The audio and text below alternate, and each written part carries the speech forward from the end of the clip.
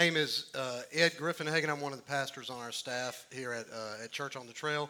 I'm thankful that you're here. I think God's got you here for a reason. He got you up either if you're watching online or if you're here physically here. We appreciate it. We're thankful that God has got you here this morning. Before we get started with the message this morning, we're going to worship the Lord through the receiving of an offering.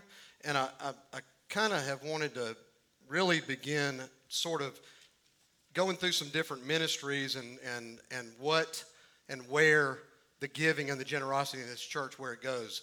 Just last week, our Generations Ministry, which is a foster care prevention ministry, we work with DFACS, Department of Family and Child Services, and it's a family preservation, foster care prevention kind of ministry. Last week, we got, and I think I mentioned a little bit of this last week about kids in our community are sleeping on the floor, and you can't have a kid sleeping on the floor.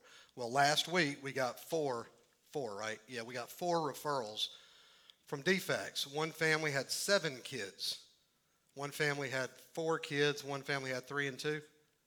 6. Oh, all told, it's like 2 football teams worth of kids that are sleeping on floors, and we'll be in ultimately over the next, few weeks providing beds, bed frame beds, sheets, blankets, whatever, pillows to get those kids. Kids don't need, in the United States, kids don't need to be sleeping on the floor. And if we honestly, maybe I'm not supposed to say this in church, but if we leave the solution up to the federal government, they'll mess it up. It's up to the churches. It's up to the body of Christ to step in and love on people. And as we go in there, they all get Bibles. And when we can develop a relationship with them, and speak Jesus into their lives, that's what we do. It's an incredible ministry. That's just an example of what happens with the generosity of the folks in our church, and so we're thankful for that. And you can see on the screen 5 different ways that you can give. There's boxes, one right there, and out here in the hall. We don't pass buckets around in the days of COVID, but you can drop it in there. You can Venmo it. You can go to churchonthetrail.org/give. You can text. All that info is up there. So we appreciate it. It makes a difference in our community, and it makes a difference. Jesus, they just sang the song. He changes everything. And he does. He changes everything. And so when we can speak him into the lives of the community, every opportunity, man, every opportunity. So let me pray over that, and then we'll jump in. Lord, we love you today. We thank you for your grace and your mercy. Lord, we thank you for what you're doing in our community, what you're doing in our church family. Lord, we pray a blessing over this offering, that you would give us wisdom and discernment to responsibly use it to grow your kingdom. Lord, as we move into the community, and whether it be in our homeless ministry or whether it be in our Joyful Hearts ministry that goes out into assisted living centers or generations or whatever it is, Lord, let us make sure that we always keep focused on you and not the stuff. And so, Lord, we pray that you would double and triple this offering to be used for your kingdom. In Jesus' name, amen. Hey, y'all, so we've been on about a 3 or 4 week little detour off of Romans. We've been walking through the book of Romans, and and we've been on a little bit of a detour the last couple of weeks. We talked about giving and generosity and grace and the gospel. Today we're jumping back into Romans, and we've got a bunch of little series inside of Paul's letter to the church in Rome. We're about in the middle of one we're calling Blueprint, where we're looking at Romans 9, 10, and 11. Today we are going to be in chapter 10, starting in verse 5 and going through verse 13. Predominantly 9 through 13, but really starting in verse 5. And this series is called Blueprint. Today's message is kind of salvation's blueprint.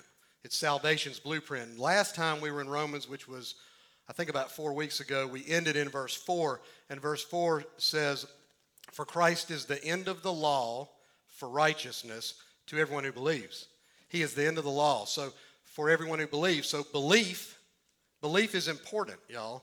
Belief is a central sort of component to this whole thing. And so belief is important. And our text today starts on the heels of verse 4, which is really, it's a shocking statement.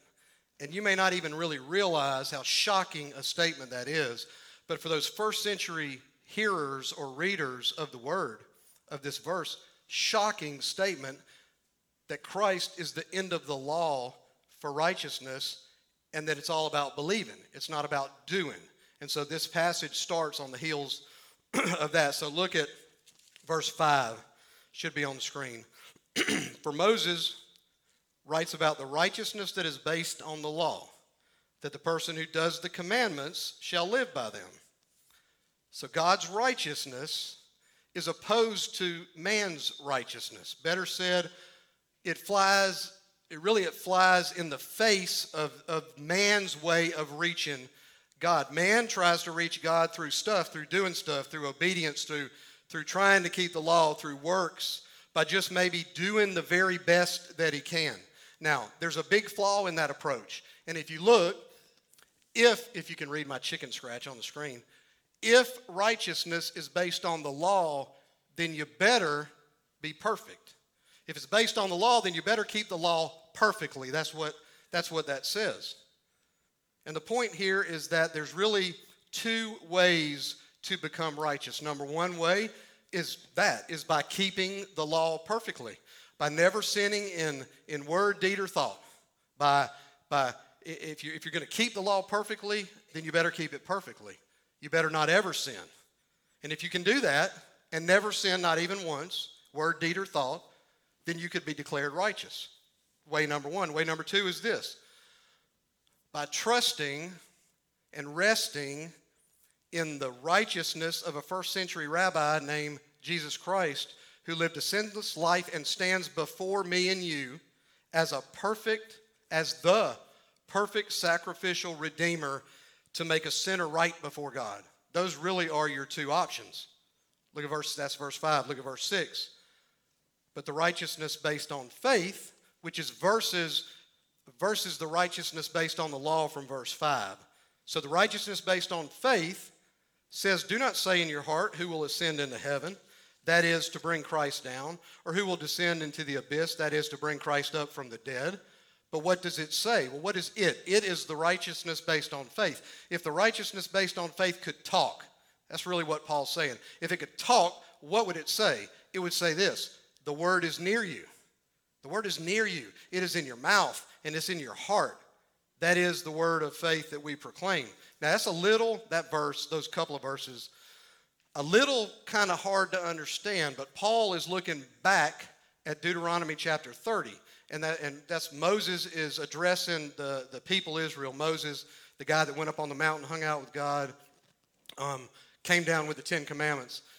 That's Moses. So Moses is in this third kind of talk with the people of Israel, and he explains to them. He says, now what I'm commanding y'all today is really not too hard. It's not beyond your reach. You don't have to reach up in the heavens and pull something down, and you don't have to reach down in the pit and pull something up. He said, no, man, the word is super close to you. He's close to you. It's in your mouth and it's in your heart so you can obey it. In other words, the people, they knew exactly what they had to do. The message was as close as their heart and their mouth. And so Paul takes that in Deuteronomy 30 and he applies that in Romans 10 to Christ. Christ has provided our salvation by becoming a man, by coming to earth and walking alive out of death. He is right in front of us. Salvation is right in front of us. He comes to us. He comes to us just as we are. Just as we are. Just as you walked in this morning. Just as if you're watching online and you got up and you ate some breakfast and you're sitting on the couch watching, he comes to us just as we are, and all we need to do is respond and accept that gift.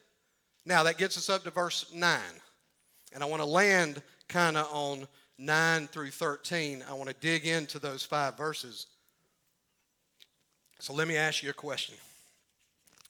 Of all the needs that people have, and we're needy people, y'all. We have lots of needs.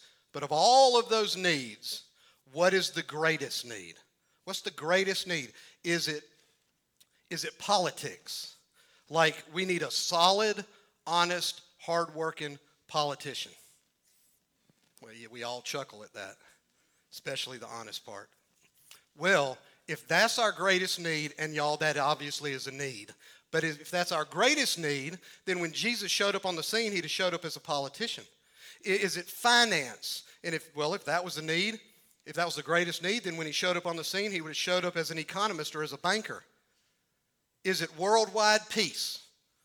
We need worldwide peace, don't get me wrong, but if that was our greatest need, then when Jesus showed up on the scene, he would have showed up as a diplomat.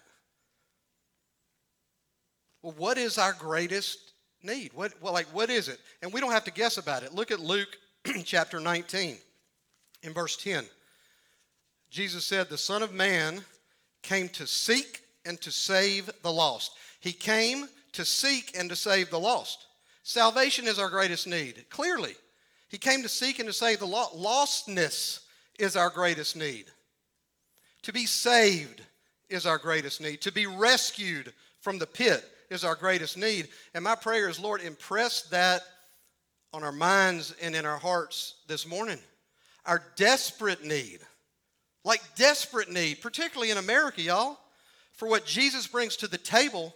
It has never been so apparent, at least in my lifetime, it's never been so apparent than the season of life that we are in right now. Turn your TV on. Get on your phone and look at what's going on in the world, and it is so obvious that the world is in desperate need of Jesus. So, Lord, impress that on us this morning. Impress that on the hearts and in the minds of the people in our country, because we need you. We are so desperately, Lord, in need of you. Let me ask you another question. How many of y'all have seen the movie Titanic? You can raise your hand. It has to be more than that. And guys, you can admit to seeing the movie Titanic. Released in December of 1997, right? Which is crazy that was so long ago. But it's a great movie. And if you remember, RMS Titanic was this massive real-life cruise ship that from the early 1900s. And it set sail with different kind of people in it. You had the ridiculously wealthy who had the finest accommodations, had silk sheets, they ate off the finest china and beautiful silverware and ridiculous food and yada, yada, yada. But then you had what they called the steerage, if you remember them saying that. The steerage, which is in the belly of the ship underneath the decks, way below. And in the steerage of the ship, you had the riffraff. That's where the nothings, the unimportance, the poor folks, that's where they were. They were in the steerage of the ship. Kate Winslet played Rose, sweet Rose, upper class Rose, who was engaged to this super rich aristocrat guy named Cal. So you had sweet Rose, and then you had Jack. Jack was played by Leonardo DiCaprio, and Rose and Jack fell in love. And Susan, I'm going in a rabbit trail. Susan used to say to me, do you love me like Jack loved Rose? And I'm like, oh my gosh, like we're hanging off the front of the ship, or something. But I digressed. Anyway, you had the riffraffs, the nothings in the steerage, and then you had the muckety-muck aristocrats, right? Ship hits an iceberg and the ship sinks. About 1,500 or so people die. And when that final number comes back from their office in New York, it was 1,517 folks that died. And that on that list, they had them categorized. The people were categorized. How many categories do you think they had for those people? They had two. They had two categories, because it really was only two categories that really mattered. Saved and lost. That was at the top of the list. Saved and lost. Y'all, that is, at the end of the day, that is the thing that is going to matter more than anything else ever in the history of the planet. Are you saved or are you lost? Are you saved or are you lost? Look at these next 5 verses. Verse 9. Because if you confess with your mouth that Jesus is Lord and believe in your heart that God raised him from the dead, you will be saved. For with the heart one believes and is justified, and with the mouth one confesses and is saved. For the scripture says, everyone who believes in him will not be put to shame. For there is no distinction between Jew and Greek, for the same Lord is Lord of all. Remember that. The same Lord is Lord of all, bestowing his riches on all who call on him. For everyone who calls on the name of the Lord will be saved. Now back up real quick to verse 8 for a little context. Verse 8 says that the word is near you. The word is near you in your what? In your heart and in your mouth. In your mouth and in your heart. Okay, so he says, the Bible says that it's in your mouth and it's in your heart. It's in there. Well, what do you do with what is in your mouth and in your heart? Verse 9 tells us, if you confess with your mouth that Jesus is Lord and believe in your heart that God raised him from the dead, you will be saved. For with the heart one believes and is justified, and with the mouth one confesses and is saved. So right now, January 17th, you confess and you believe, and God says you will be saved. You will be saved.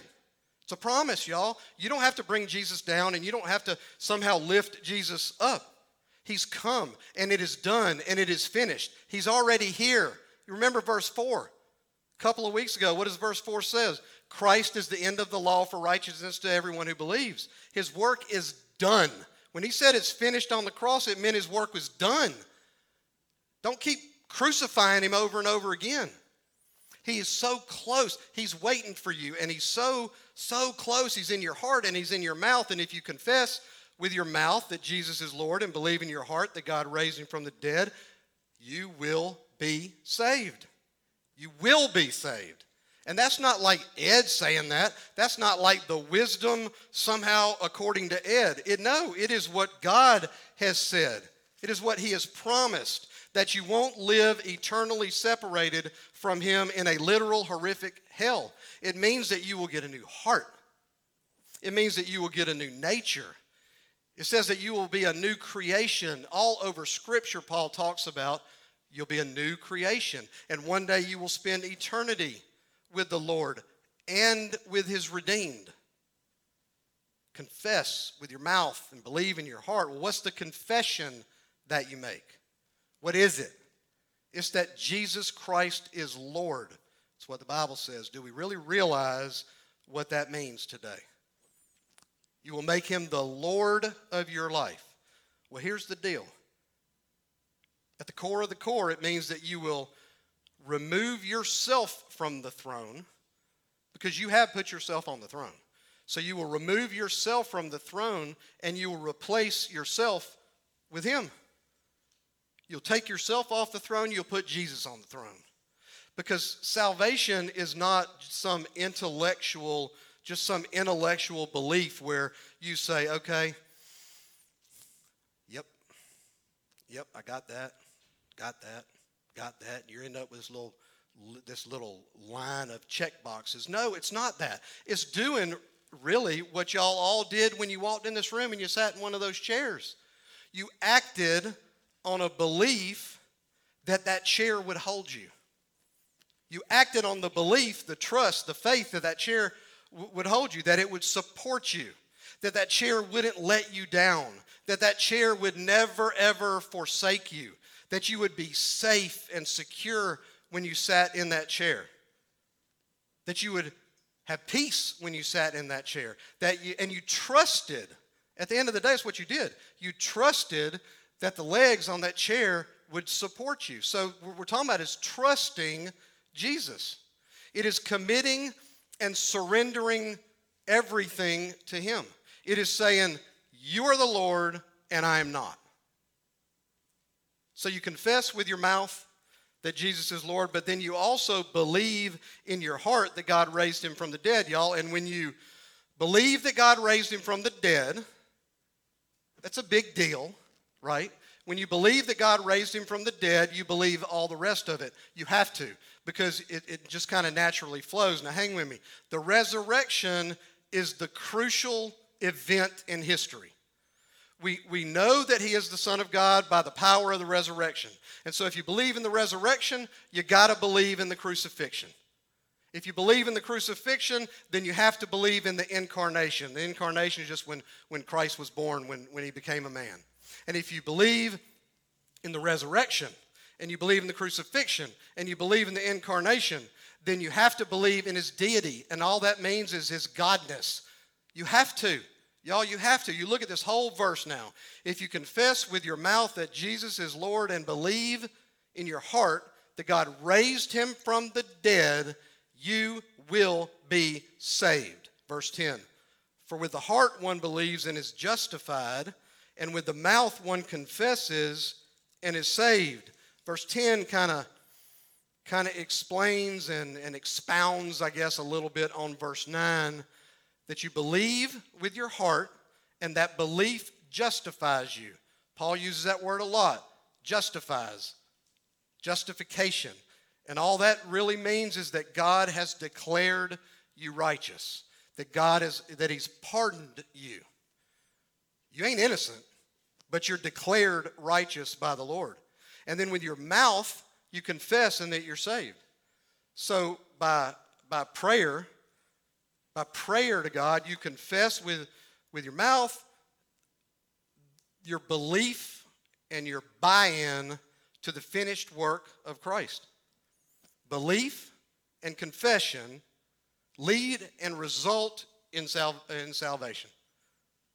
Belief and confession. Belief and confession. It's those two things. But now I want you to understand this, because you got to understand this. People mess this up a lot.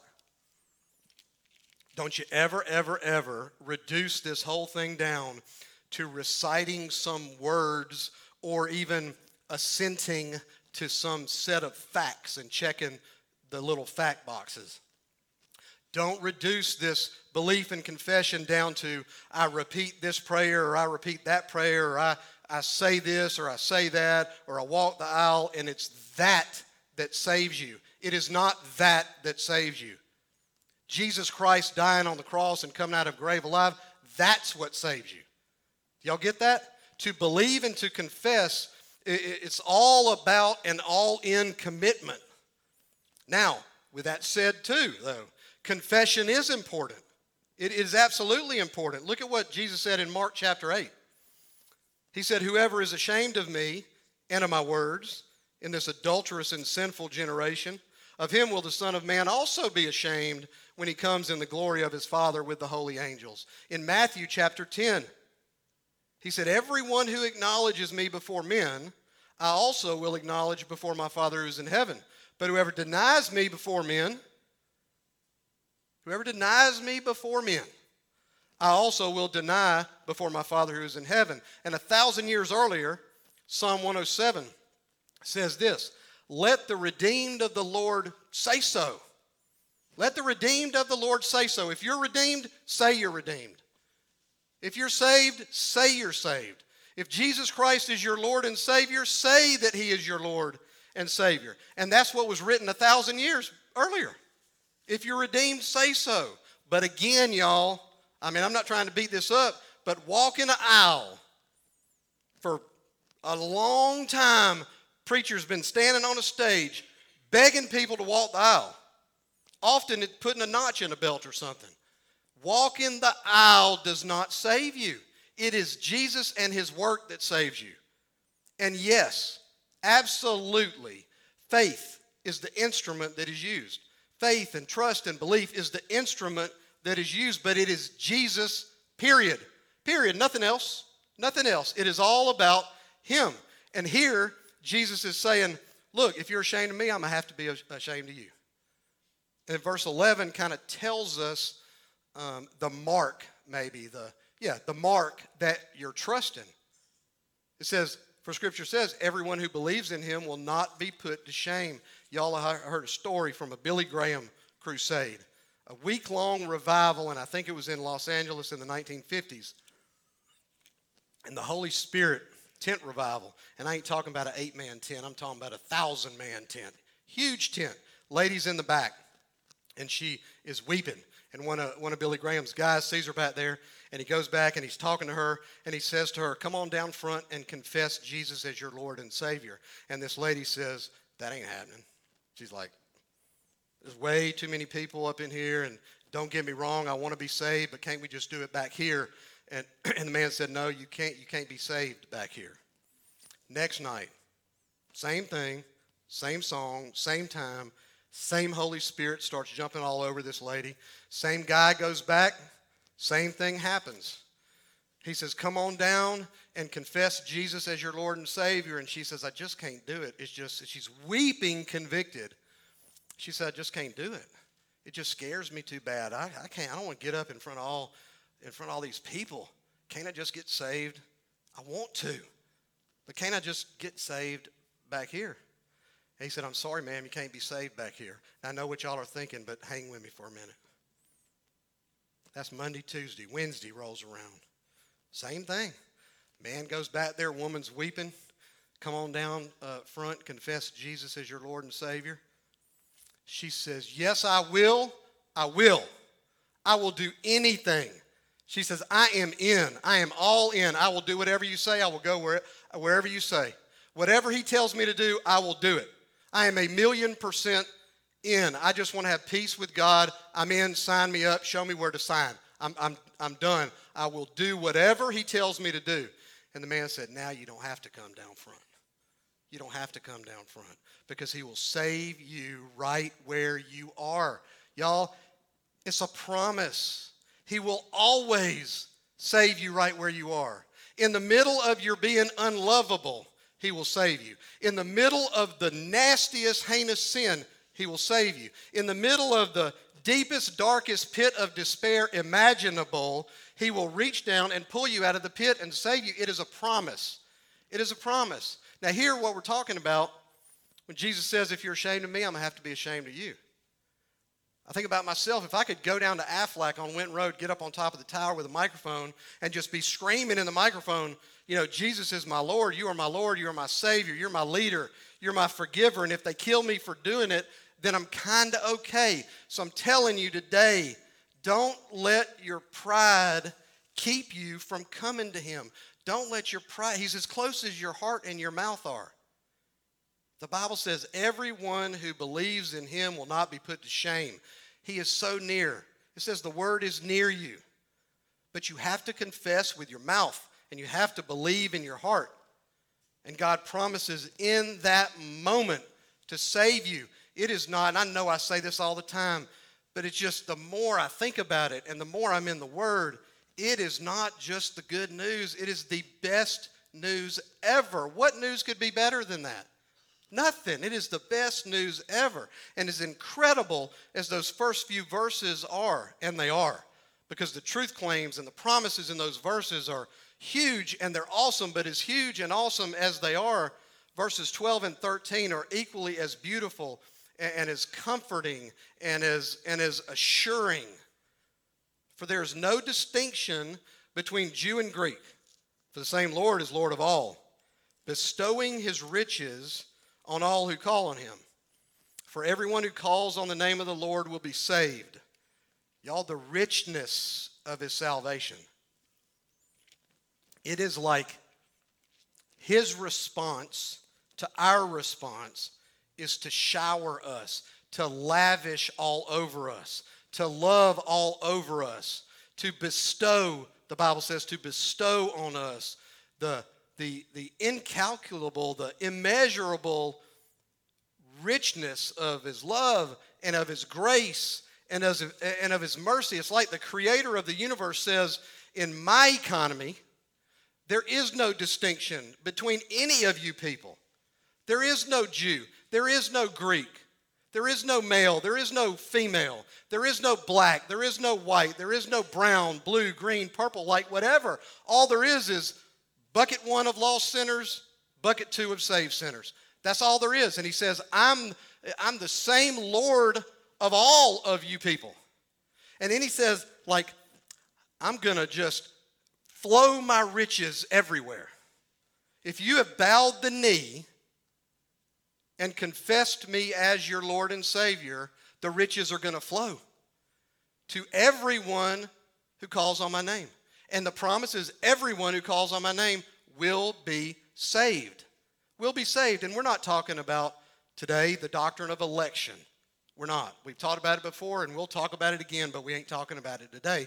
But here's what I will say about that. Sounded like Forrest Gump. But here's what I'll say. The Bible says, for everyone who calls on the name of the Lord will be saved. It doesn't say some or 25% or half. It doesn't say the good people who call upon the name of the Lord will be saved. It doesn't say that the perfect people who call upon the name of the Lord will be saved. It doesn't say that the black people who call upon the name of the Lord will be saved. It doesn't say the white people who call upon the name of the Lord will be saved. It doesn't. It doesn't say the well-dressed churchgoers who call upon the name of the Lord will be saved. It doesn't say the people who checked and went to church every single Sunday for 20 years who call upon the name. It doesn't say that, y'all. It doesn't say that. It says everyone who calls upon the name of the Lord will be saved. And so I believe the entirety of Scripture says that it's God's desire that all of mankind would repent and turn to Him. Repent and turn to Him and believe. And I'm saddened because I know that ain't going to happen. But the promise is there, y'all. The promise to call on the name of the Lord and He will save you. Don't care nothing about your past. Call on me. Don't care what you did 10 years ago. Call on me. Really don't care what you did yesterday. Call on me. That's what He says. Are there consequences to the junk that you did 10 years ago? Very well may be. Earthly, temporal consequences. Call on me. Call on me. But it makes me sad, truthfully, that most people are going to say no and reject Him. And you know what? The fact is that most people will reject Him and say no. It doesn't affect the offer. The fact that most people will reject Him and say no, it doesn't affect the Lord's desire. It doesn't. He wants us, all of us, to say yes. Everyone who calls on the name of the Lord will be saved. I want you to watch a little video. It's Martin Luther King. And Martin Luther King Jr. Day is tomorrow. All of us in school and so forth, we've all sort of heard all the speeches. I Have a Dream speech, all of the speeches. First and foremost, Martin Luther King Jr. was a preacher of the gospel. So this is from a message that he preached in 1960, I think. He's a preacher of the gospel. I want you to listen to this. I never will forget one night, very late. It was around midnight. You can have some strange experiences at midnight. The telephone started ringing and I picked it up.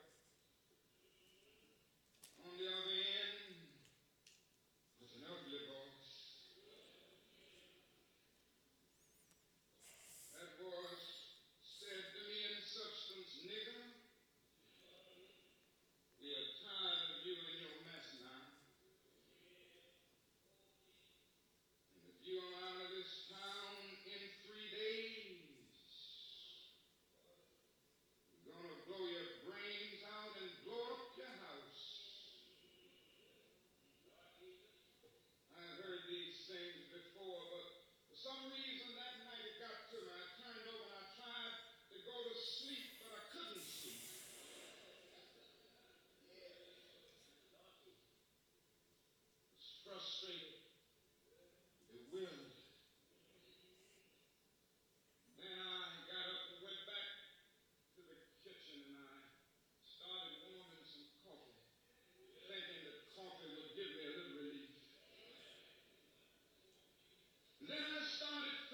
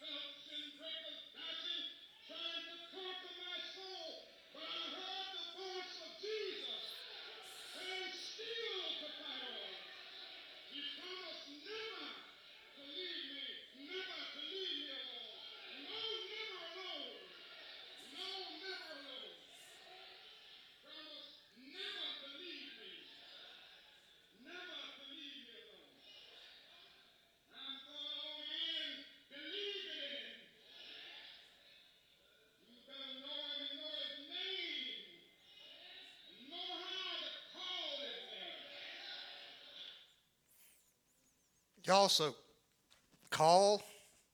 Everyone who calls on the name of the Lord will be saved. Everyone. So what is it? What do we do? What do we do with that today? Like, what do we do? Well, here's what I'm going to tell you. If you're already a Christ follower today, you've been following Jesus for a long time, 20, 30, 40, 50 years, 10 years, or maybe you got saved 2 weeks ago. I don't know. Either way, the statement, everyone who calls on the name of the Lord will be saved, is a missional statement for believers. And you're probably thinking, what is he talking about? We have a task as Christ followers in front of us. We have a task. And our task is to encourage more people to call on the name of the Lord. Why? Because he will save them. It's a promise from page 1 to the end of the book. Y'all, it's a promise. Our task is to play some sort of a role. Our privilege, our honor, our task to play some kind of a role in helping to grow the kingdom of God, to grow that everyone bucket. That is the marching orders, crystal clear in Matthew 28. That's the marching orders until he comes back. So for you, what is it that you can do to help grow that everyone bucket? What can you do to play a role in growing the kingdom of God? I'd ask you to examine your life just a little bit and see what changes maybe that you need to make to allow you the opportunity to intentionally share your story with somebody. Somebody that's an atheist, you can argue, does God exist, does God not exist? You can argue. They'll make an argument, you'll make an argument. But you know what they can't argue with? They can't argue with your story, unless they just call you a flat-out liar. They cannot argue with your story. Paul, in front of Agrippa, the guys, whenever they're asked, they're just like, I don't know about all that, but here I can tell you what happened. Can you imagine when they left the empty tomb? They're like, I don't know about all this theology stuff. I just know the dead guy went in and he ain't there no more. They can't argue with your story. So my prayer for you is that God will somehow intersect your life and the life of one or two other people every day who he has ordained into your life to hear your story. That's all. That's all. You don't have to go to seminary. You don't have to have some degree. You don't have to be the smartest peanut in the bushel. Just share your story. Nobody can argue with your story. Now, and my prayer is that God would give you the courage to do that and that he would kind of provide the words. Now, if you're not a Christian today, you got some stuff too. If you're somebody who's trying to figure this whole God thing out, or if you're somebody who you're trying to figure out if this Jesus stuff is actually legit, and you're looking for purpose and meaning and truth, and you just hadn't found it yet, maybe. And your whole life, you knew there's some kind of void there, something. And you tried to fill it with whatever. Could be good stuff you tried to fill it with. You could say, you could have been filling that void with your children because I love my children so much, and they just have become, they've gotten on the throne of your life. Or it could be sex, drugs, and rock and roll. Like, I don't know. Could be bad and negative stuff, and it could be good stuff, but you're trying to fill a void that is there with the wrong thing. With the wrong thing. If that kind of describes where you are and you're trying to figure it out, then these next two statements really are specifically for you. Number one is this: you are absolutely not so good that you don't need to be saved. You can't be. You can't be. Remember what we said, verse 5 says? If the righteousness is based on the law, then you better be perfect. You better be 1,000% obedient to that law. Zero sin. So you cannot be so good that you have no need. Can't be. Sort of a reality check. It's sort of a self-awareness kind of thing. And number two, and this is almost the opposite of that you are absolutely not so bad that you can't be saved. That is the biggest lie that I see every day. That people say, you just don't know what I've done. You cannot be so bad that you can't be saved. And it's prideful, really, because what you're saying is that your sin is bigger than God's grace. You put yourself right back on the throne if you really want to know the truth.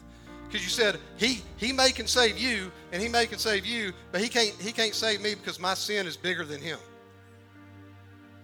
So you are not, and you could not ever be, so, quote, bad that you can't be saved. That's one of the most glorious statements I think's ever come into my mind. It's one of the most beautiful things that you can imagine. So my ask of you today, if that's you, is that you just at least consider the offer. My prayer is that you just think about it. Really think about it. Don't let your head hit the pillow tonight without thinking about it. Don't let your head hit the pillow 8, 10, 12 hours from now without at least considering that offer that he makes. Now, you may be convicted right now. The Holy Spirit may be all over you, convicting you right now, and you may respond to that right now. I don't know. I'm not going to say, come walk the aisle. You want to walk the aisle, walk away. That's one, not walk away, walk on down here. I'm not saying you got to do that. I'm not saying you got to blurt the words out, but you got to confess with your mouth. Right? You got to confess with your mouth. You got to believe in your heart. If you're at home watching, get on your knees and just pray. In here right now, if that's you, just pray right there to yourself. And if he gives you a new heart today, let somebody know. Let us know on one of those connection cards. Our prayer team is right back in that back corner. They would love to pray with you. They would love to.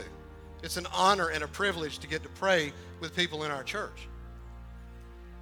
And so if that's you, right now, let me just kind of tell you what that looks like. If y'all would close your eyes and kind of bow your heads if you want to.